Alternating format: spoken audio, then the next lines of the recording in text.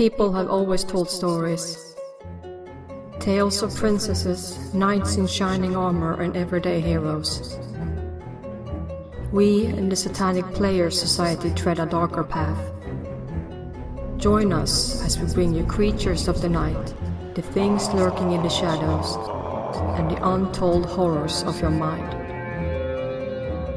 If you're brave enough, spend some time with our myths, legends, and monsters.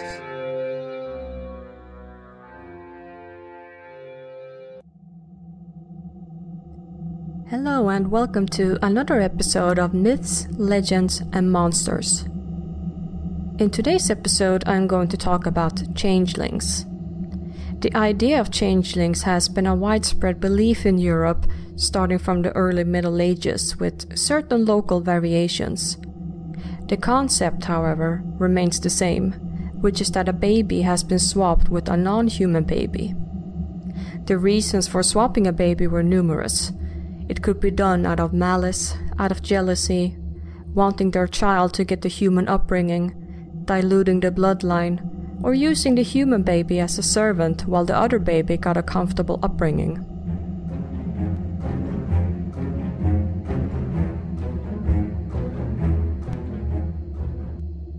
In English, Irish, and Scottish lore, the baby was usually swapped with a fairy.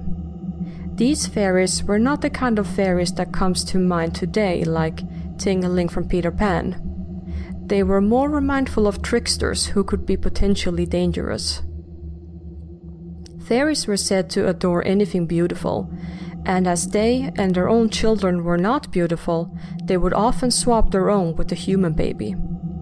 The changelings were described to have ugly features with big staring eyes, lean bodies, and having ferocious appetites. The usual way to ward off changelings would be to place some sort of plant or herb near the baby, and later on, as Christianity gained a foothold in Europe, it was said that the fairies could be warded off if a cross or a Bible or certain icons were placed nearby. Yet another method was to have the mother watch over the child and to never go to sleep unless someone else was watching it. Most important of all was to have the baby baptized. And this is a clear example of Christianity adopting local legends and beliefs in order to convert people more easily. Those were some of the methods of prevention, but what would you do if you already had a changeling? Well, there were different methods, often involving abuse, such as threatening to roast the baby or actually roasting it, throwing it in water, abandoning it in the forest, or simply beating the baby. The logic behind this was that the changeling's parents could sense when their own offspring was in danger and would then swap the babies back. Another method was to make the changeling laugh or become surprised, as it was thought that they were much older than they appeared. One example of this can be found in a Brothers Grimm story where the changeling is caught because it starts to laugh at the mother brewing water in eggshells. I'll read it to you, it's a very short story.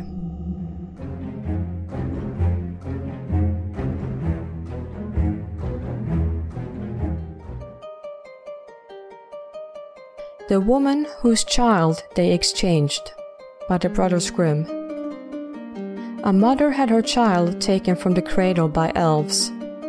In its place they laid a changeling with a thick head and staring eyes who would do nothing but eat and drink.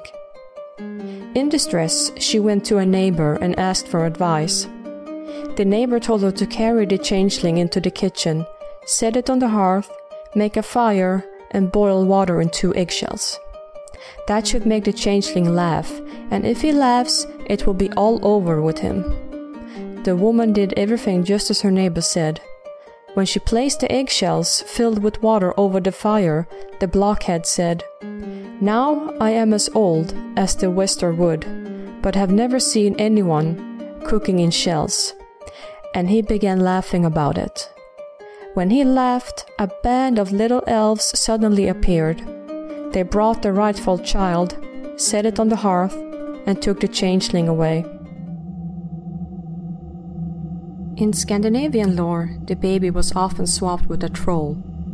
The trolls shared the same motives as the fairies, but it was also said that trolls were envious of humans and thought of us as a beautiful and noble race. There are many Scandinavian stories involving trolls and changelings, but some of them have a happy outcome. Selma Lagerlöf wrote a story about a changeling whose mother refused to abuse him despite the father begging her to. The father took off and went into the woods where he met his real child. The child explained to his father that, since his mother had been kind to the changeling, the troll mother had been kind to him as well, and had now decided to let him free. There are many stories to be told of changelings, but they all carry a dark history. The fact that there are so many stories out there of changelings suggests that they were using these stories to justify the atrocious treatment of infants. There is proof that these stories are not just stories, but that a great number of infants were in fact murdered or at the very least treated cruelly. There are court records between 1850 to the 1900s in Germany, Scandinavia, Great Britain and Ireland where people were convicted of having tortured or murdered infants based on the belief in changelings. There is also a recorded case from 1690 in Sweden of a 10-year-old boy being abused and left to die on the basis that he was a changeling. He was a sickly child and probably malnourished as well. His parents had left him on a pile of manure on Christmas Eve, thinking that the elves would swap back the real child. The child died of exposure, and his parents were convicted of murder.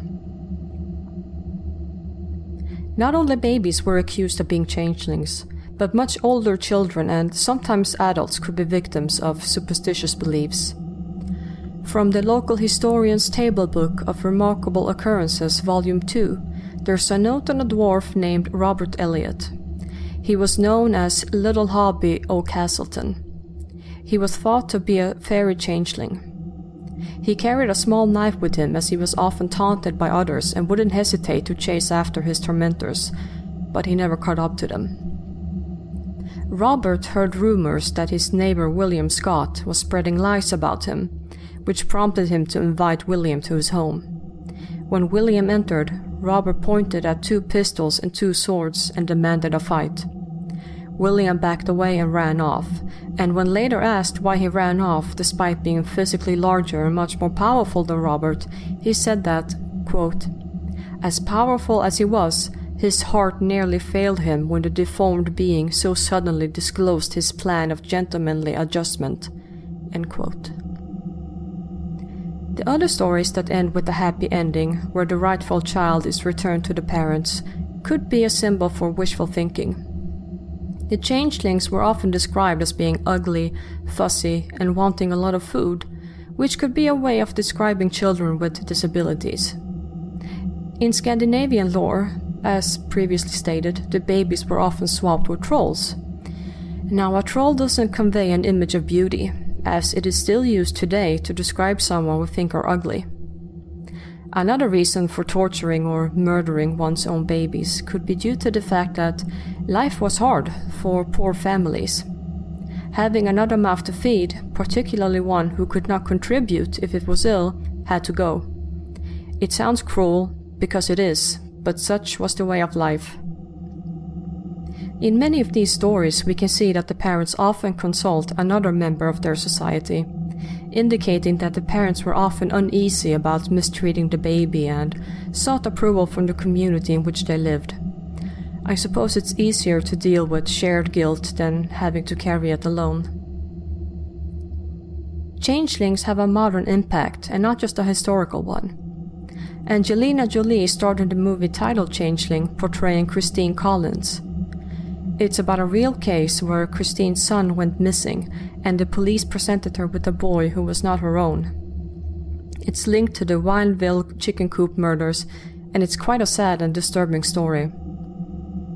There's another movie that I would personally say is linked to changelings. In the cult movie Labyrinth, starring David Bowie as the Troll King, he snatches a baby, although he doesn't replace it. And I can see some similarities between this movie and the Scandinavian lore, as it involves trolls and baby snatching. If you haven't seen it, you should. It is great. There are also changelings in nature. We have the cuckoo birds who often place their eggs in another bird's nest, leaving other birds to raise their offspring. The cuckoo chick will often push out the unhatched eggs or the other chicks and hog all the food for itself.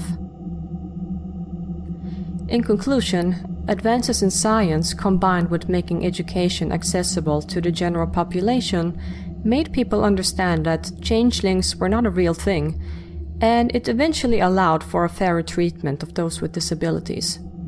It's a subject that lies close to my heart, as I myself work with people with various disabilities, and the thought of them enduring torture or being hidden away or murdered for simply being who they are pains me. If there is a lesson to be learned from this episode, I would say it is to be kind to children and have patience for those who cannot help their own shortcomings. I don't want to leave you guys on a sad note, so I thought I'd read one of my favorite stories for you. It is strongly linked to the theme of this episode, and it is in fact considered a classic. I hope you enjoy it.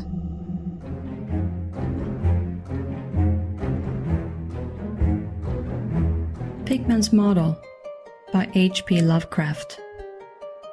You needn't think I'm crazy, Eliot. Plenty of others have had queerer prejudices than this. Why don't you laugh at Oliver's grandfather who won't ride in a motor?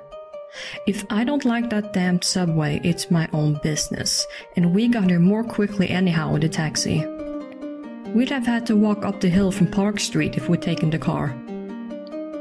I know, I'm more nervous than I was when you saw me last year, but you don't need to hold a clinic over it. There's plenty of reason, God knows. And I fancy I'm lucky to be sane at all. Why the third degree? You didn't used to be so inquisitive. Well, if you must hear it, and I don't know why you shouldn't. Maybe you ought to anyhow, for you kept riding me like a grieved parent when you heard I'd begun to cut the art club and keep away from Pickman.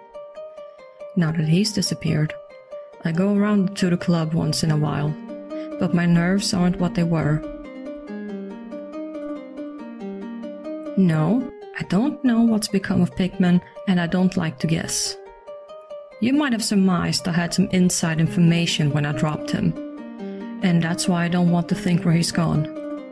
Let the police find what they can. It won't be much, judging from the fact that they don't even know yet of the old North End place he hired under the name of Peters. I'm not sure that I could find it again myself, not that I'd ever try, even in broad daylight. Yes, I do know, or I'm afraid I know, why he maintained it. I'm coming to that. And I think you'll understand before I'm through why I don't tell the police. They would ask me to guide them, but I couldn't go back there even if I knew the way. There was something there, and now I can't use the subway or go down into cellars anymore. I should think you'd have known I didn't drop Pickman for the same silly reasons that fussy old women like Dr. Reed or Joe Minot or Bosworth did.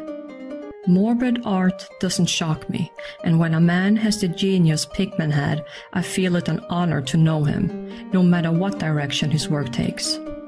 Boston never had a greater painter than Richard Upton Pickman. I said it first, and I say it still, and I never swerved an inch either when he showed that ghoul feeding. That, you remember, was when Minot cut him.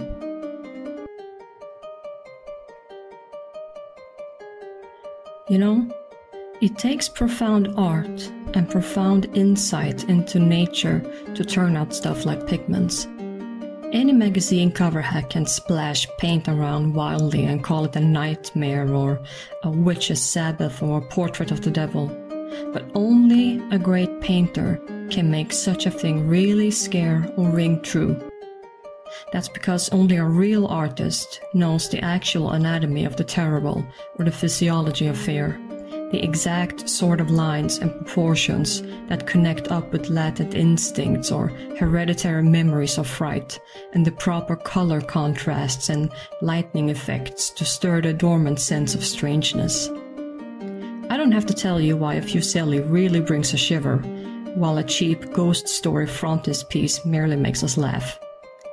There's something those fellows catch beyond life, that they're able to make us catch for a second.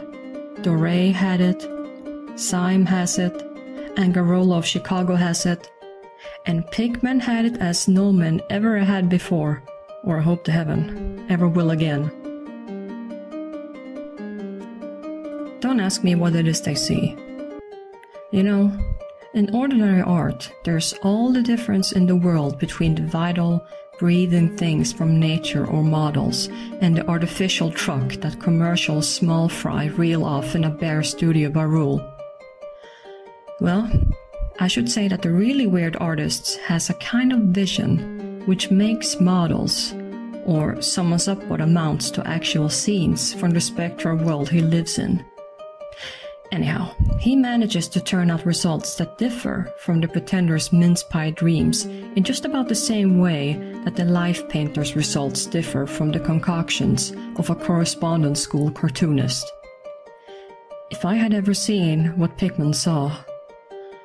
Now, here, let's have a drink before we get any deeper.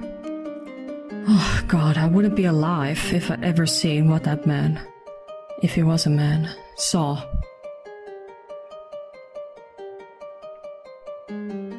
You recall that Pigman's forte was faces.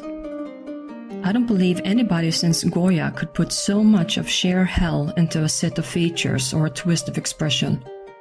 And before Goya, you have to go back to the medieval chaps who did the gargoyles and chimeras on Notre Dame and Mont Saint-Michel.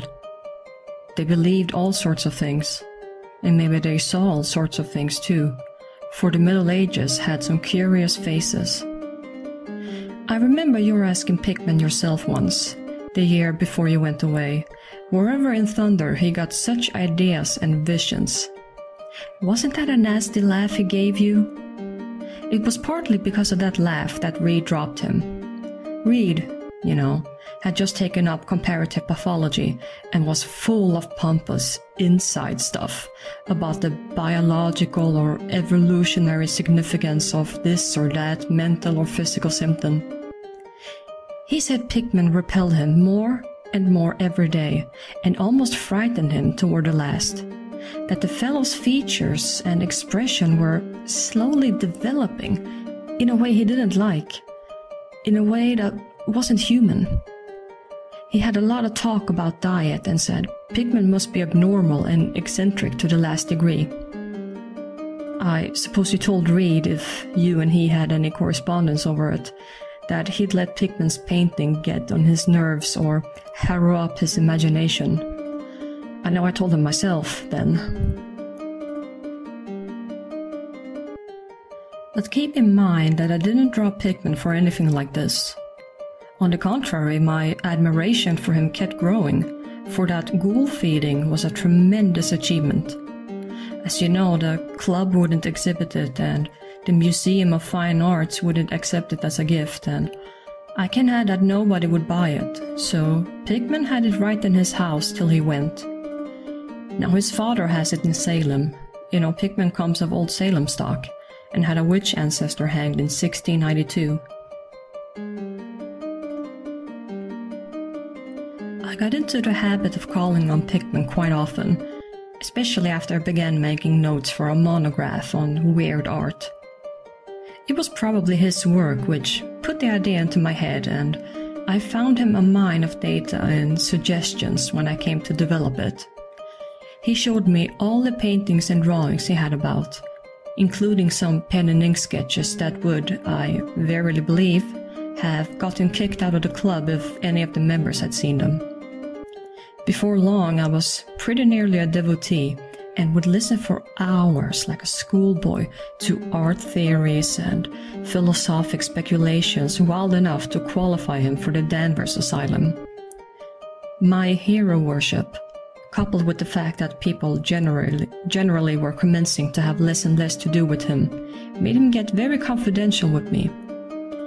And one evening, he hinted that if I were fairly close-mouthed and not too squeamish, he might show me something rather unusual, something a bit stronger than anything he had in the house.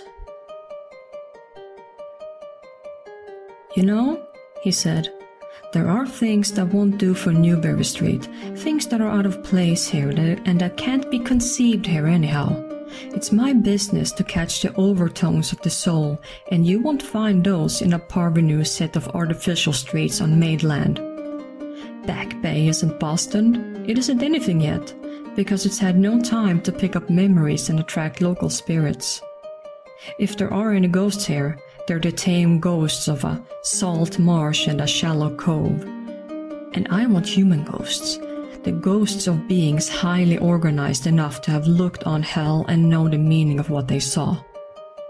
The place for an artist to live is the North End. If any aesthete were sincere, he'd put up with the slums for the sake of the mass traditions.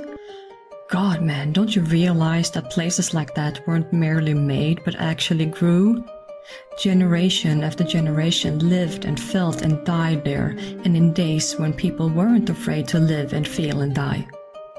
Don't you know there was a mill on Cobb's Hill in 1632, and that half the present streets were laid out by 1650?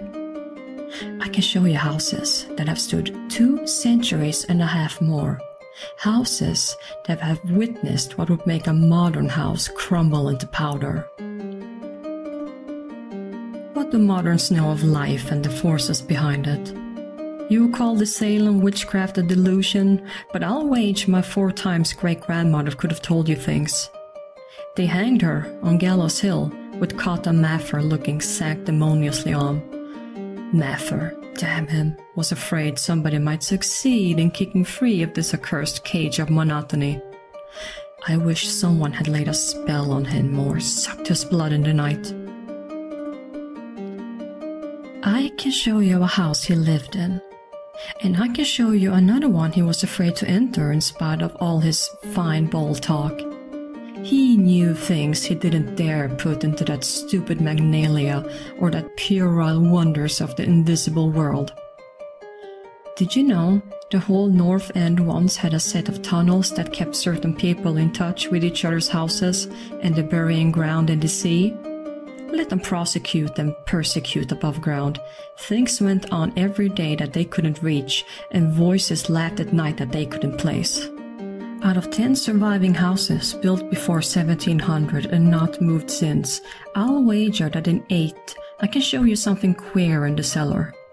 There's hardly a month that you don't read of workmen finding bricked up arches and wells leading nowhere in this or that old place as it comes down.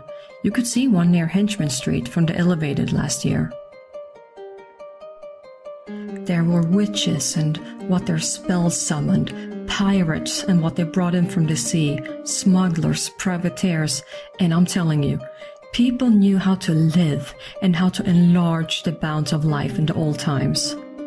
This wasn't the only world a bold and wise man could know, and to think of today in contrast with such pale pink brains that even a club of supposed artists gets shudders and convulsions if a picture goes beyond the feelings of a Beacon Street tea table. The only saving grace of the present is that it's too damn stupid to question the past very closely. What do maps and records and guidebooks really tell of the North End?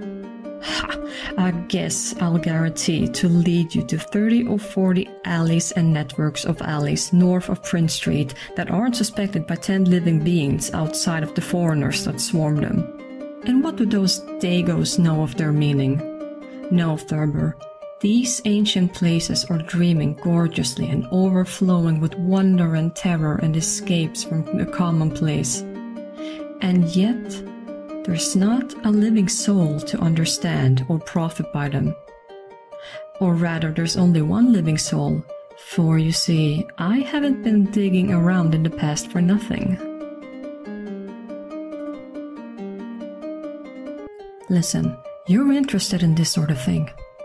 What if I told you that I've got another studio up there where I can catch the night spirit of antique horror and paint things that I couldn't even think of in Newberry Street? Naturally, I don't tell those cursed old maids at the club with Reed, damn him, whispering even as it is that I'm some sort of a monster bound down the toboggan of reverse evolution.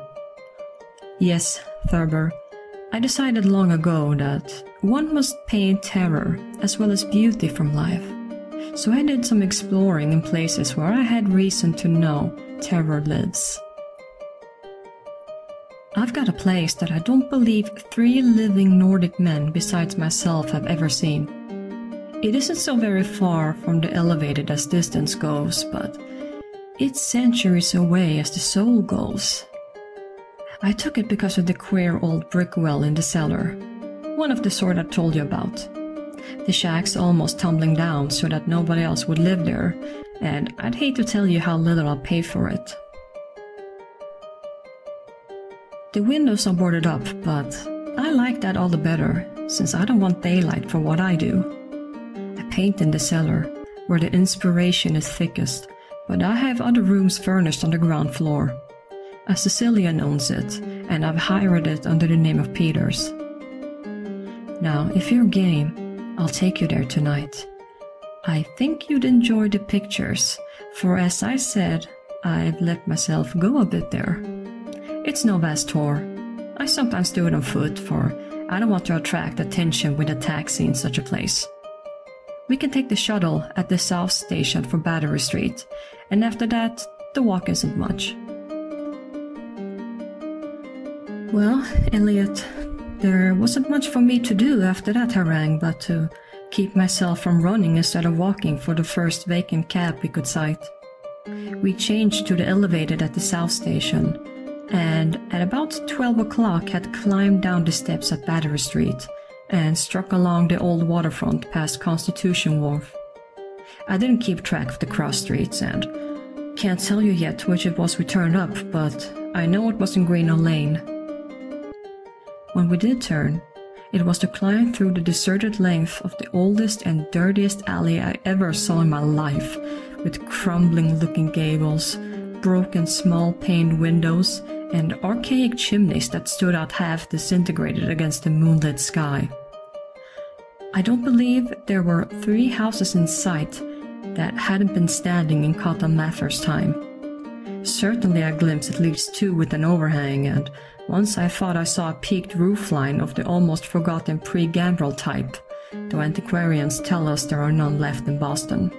From that alley, which had a dim light, we turned to the left into an equally silent and still narrower alley with no light at all, and in a minute made what I think was an obtuse angled bend toward the right in the dark.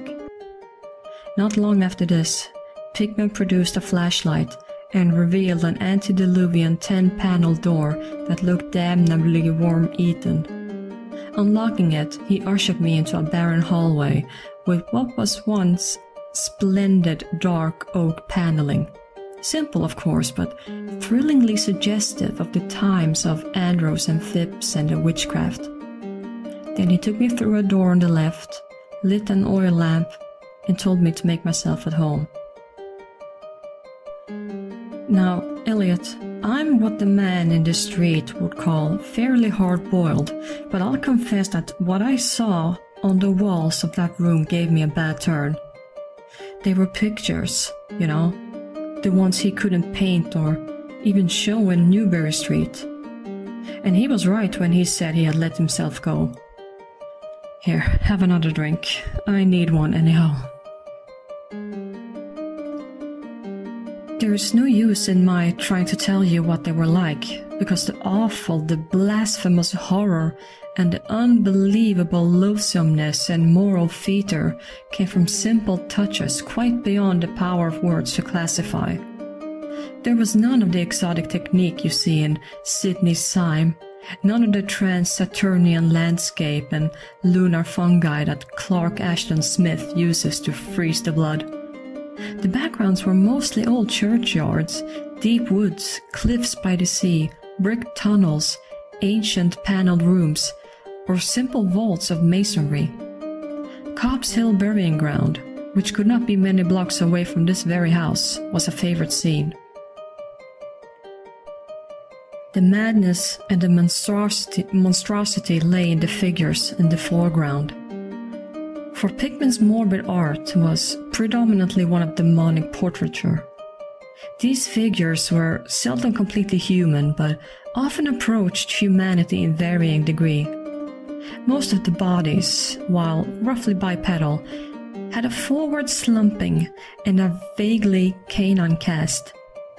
The texture of the majority was a kind of unpleasant rubberiness. Ugh, I can see them now. Their occupations, well, don't ask me to be too precise. They were usually feeding. I won't say on what. They were sometimes shown in groups in cemeteries or underground passages and often appeared to be in battle over their prey, or rather their treasure trove. Occasionally, the things were shown leaping through open windows at night or squatting on the chests of sleepers, worrying at their throats. One canvas showed a ring of them baying about a hanged witch on Gallows Hill, whose dead face held a close kinship to theirs. But don't get the idea that it was all this hideous business of theme and setting which struck me faint. I'm not a 3-year-old kid, and I'd seen much like this before. It was the faces, Elliot, those accursed faces that leered and slavered out of the canvas with the very breath of life. By God, man, I verily believe they were alive. That nauseous wizard had woken the fires of hell in pigment, and his brush had been a nightmare-spawning wand. There was one thing called the lesson. Heaven pity me that I ever saw it. Listen, can you fancy a squatting circle of nameless, dog-like things in a churchyard teaching a small child how to feed like them? The price of a changeling, I suppose. You know the old myth about how the weird people leave their spawn in cradles in exchange for the human babies they steal. Pigman was showing what happens to those stolen babies, how they grow up. And then I began to see a hideous relationship in the faces of the human and non-human figures. He was, in all his gradations of morbidity between the frankly non-human and the degradedly human, establishing a sardonic linkage in evolution. The dog things were developed for mortals. And no sooner had I wondered what he made of their own young, as left with mankind in the form of changelings, that my eye caught a picture embodying that very thought.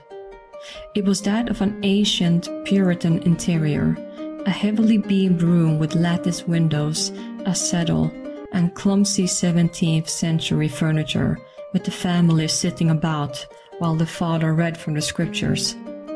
Every face but one showed nobility and reverence, but that one reflected the mockery of the pit. It was that of a young man in years and, no doubt, belonged to a supposed son of that pious father, but in essence it was the kin of the unclean things. It was their changeling, and in a spirit of supreme irony, Pigman had given the features a very perceptible resemblance to his own. By this time, Pigman lit the lamp in an adjoining room and was politely holding the door open for me, asking me if I would care to see his modern studies. I hadn't been able to give him much of my opinions. I was too speechless with fright and loathing, but I think he fully understood and felt highly complimented. And now, I want to assure you again, Elliot, that I'm no mollycoddle to scream at anything which shows a bit of departure from the usual. I'm middle-aged and decently sophisticated, and I guess you saw enough of me in France to know that I'm not easily knocked out. Remember, too, that I just about recovered my wind and gotten used to those frightful pictures which turned colonial New England into a kind of annex of hell. Well, in spite of all this, that next room forced a real scream out of me, and I had to clutch at the doorway to keep from keeling over. The other chamber had shown a pack of ghouls and witches overrunning the world of our forefathers, but this one brought the horror right into our own daily life. God, how that man could paint! There was a study called Subway Accident, in which a flock of the vile things were clambering up from some unknown catacomb through a crack in the floor of the Ballston Street subway and attacking a crowd of people on the platform. Another showed a dance on Copp's Hill among the tombs with the background of today. Then there were any number of cellar views with monsters creeping in through holes and rifts in the masonry and grinning as they squatted behind barrels or furnaces and waited for their first victim to descend the stairs. One disgusting canvas seemed to depict a vast cross-section of Beacon Hill, with ant-like armies of the mephitic monsters squeezing themselves through burrows that honeycombed the ground. Dances in the modern cemeteries were freely pictured, and another conception somehow shocked me more than all the rest. A scene in an unknown vault where scores of the beasts crowded about one who held a well-known Boston guidebook and was evidently reading aloud. All were pointing to a certain passage, and every face seemed so distorted with epileptic and reverberant laughter that I almost thought I heard their fiendish echoes. The title of the picture was Holmes, Law, and Longfellow Lie Buried in Mount Auburn. As I gradually steadied myself and got readjusted to the second room of devilry and morbidity, I began to analyze some of the points in my sickening loathing. In the first place, I said to myself, these things repelled me because of the utter inhumanity and callous cruelty they showed in Pickman. The fellow must be a relentless enemy of all mankind to take such glee in the torture of brain and flesh and the degradation of the mortal tenement. In the second place, they terrified me because of their very greatness. Their art was the art that convinced. When we saw the pictures, we saw the demons themselves and were afraid of them. And the queer part was that Pickman got none of his power from the use of selectiveness or bizarrerie. Nothing was blurred, distorted, or conventionalized. Outlines were sharp and lifelike, and details were almost painfully defined. And the faces! It was not any mere artist's interpretation that we saw. It was pandemonium itself, crystal clear in stark objectivity. That was it. The man was not a fantasist or romanticist at all. He did not even try to give us the churning, prismatic ephemera of dreams, but coldly and sardonically reflected some stable, mechanistic, and well-established horror world which he saw fully, brilliantly, squarely, and unfalteringly. God knows what that world can have been, or where he ever glimpsed the blasphemous shapes that loped and trotted and crawled through it. But whatever the baffling source of his images, one thing was plain. Pickman was, in every sense, in conception and in execution, a thorough, painstaking, and almost scientific realist. My host was now leading the way down cellar to his actual studio, and I braced myself for some hellish effects among the unfinished canvases. As we reached the bottom of the damp stairs, he turned his flashlight to a corner of the large open space at hand, revealing the circular brick curb of what was evidently a great well in the earthen floor.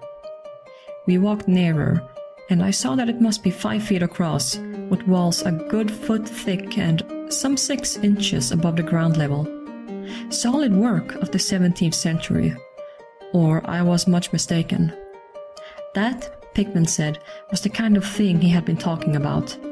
An aperture of the network of tunnels that used to undermine the hill. I noticed idly that it did not seem to be bricked up, and that a heavy disc of wood formed the apparent cover. Thinking of the things this well must have been connected with if Pickman's wild hints had not been mere rhetoric. I shivered slightly, then turned to follow him up a step and through a narrow door into a room of fair size, provided with a wooden floor and furnished as a studio. An acetylene gas outfit gave the light necessary for work. The unfinished pictures on easels or propped against the walls were as ghastly as the finished ones upstairs and showed the painstaking methods of the artist.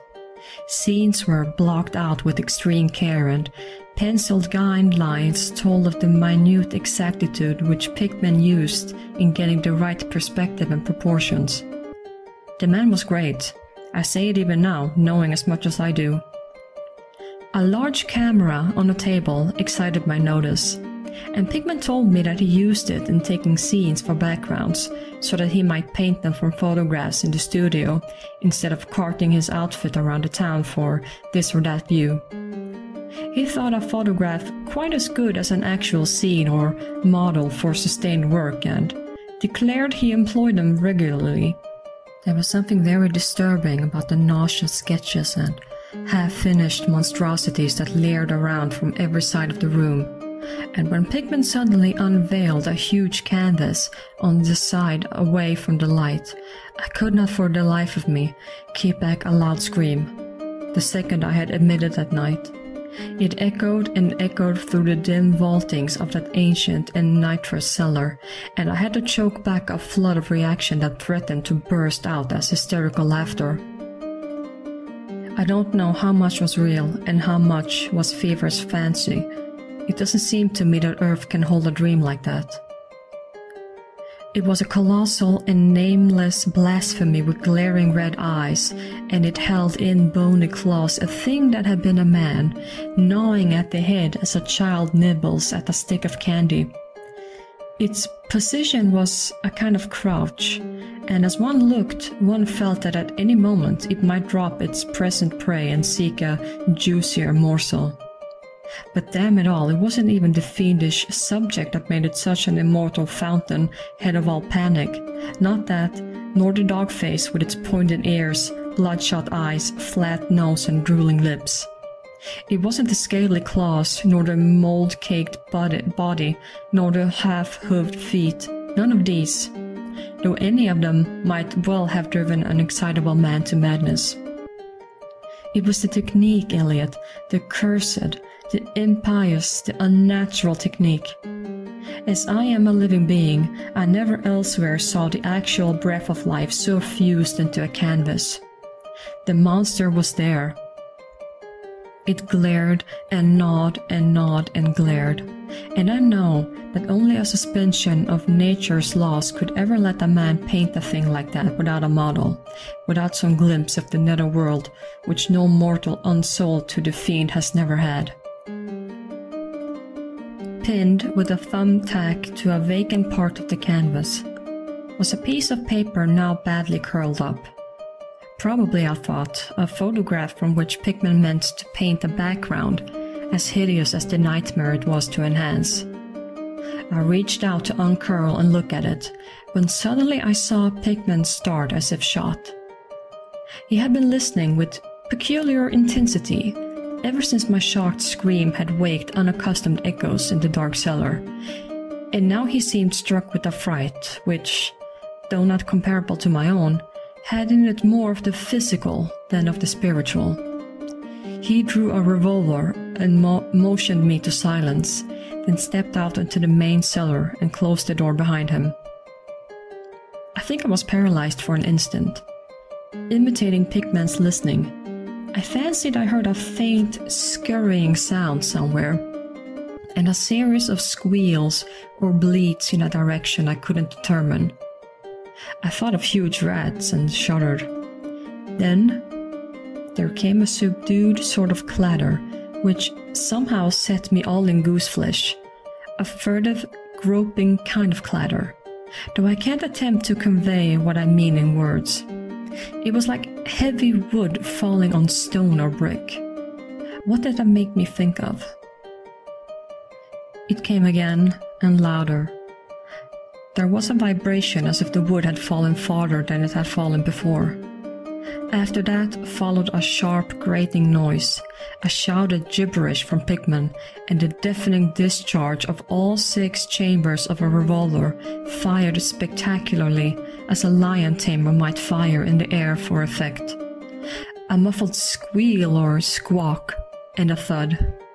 Then, more wood and brick grating. A pause, and the opening of the door, at which I'll confess I started violently.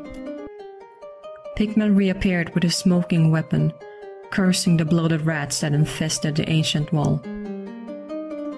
"The deuce knows what they eat, Thurber," he grinned, "for those archaic tunnels touch graveyard and witch den and a sea coast. But whatever it is, they must have run short, for they were devilish anxious to get out. Your yelling stirred them up, I fancy.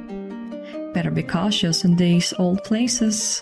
Our rodent friends are the one drawback, though I sometimes think they're a positive asset by way of atmosphere and color."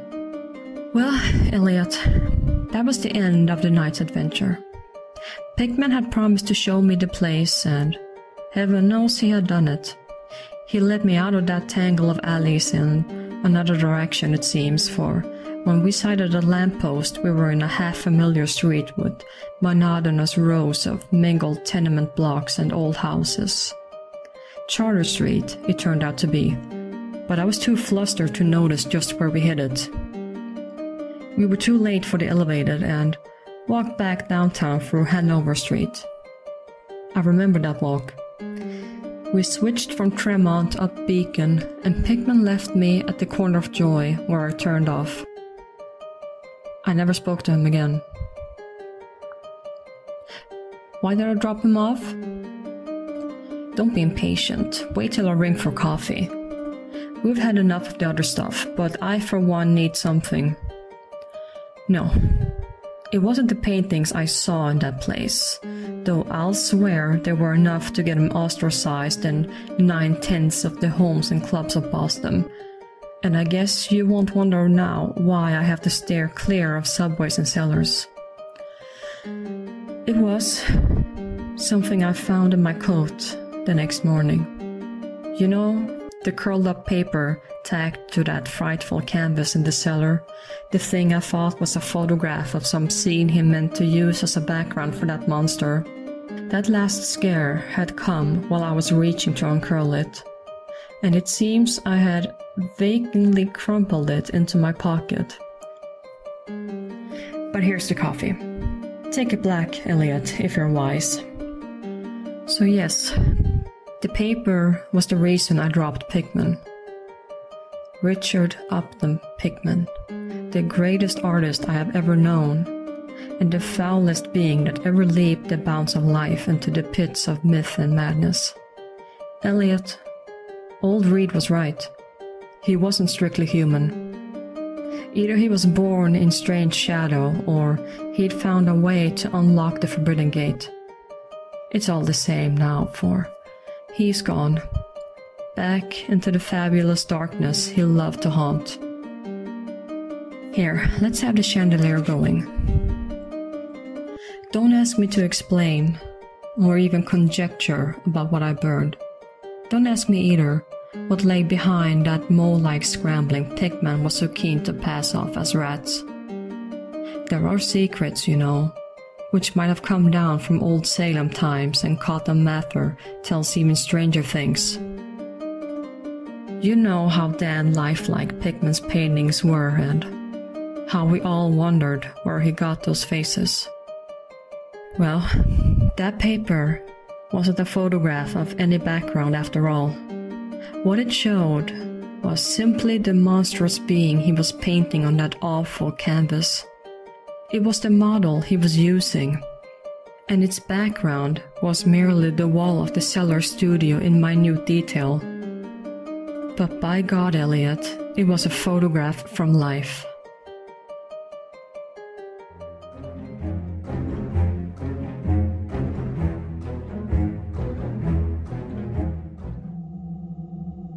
And that's it for this episode. Thank you very much for listening, and I hope you enjoyed it.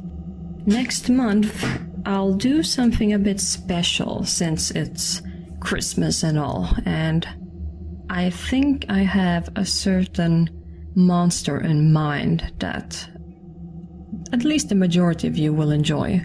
So, until then, I wish you sweet nightmares.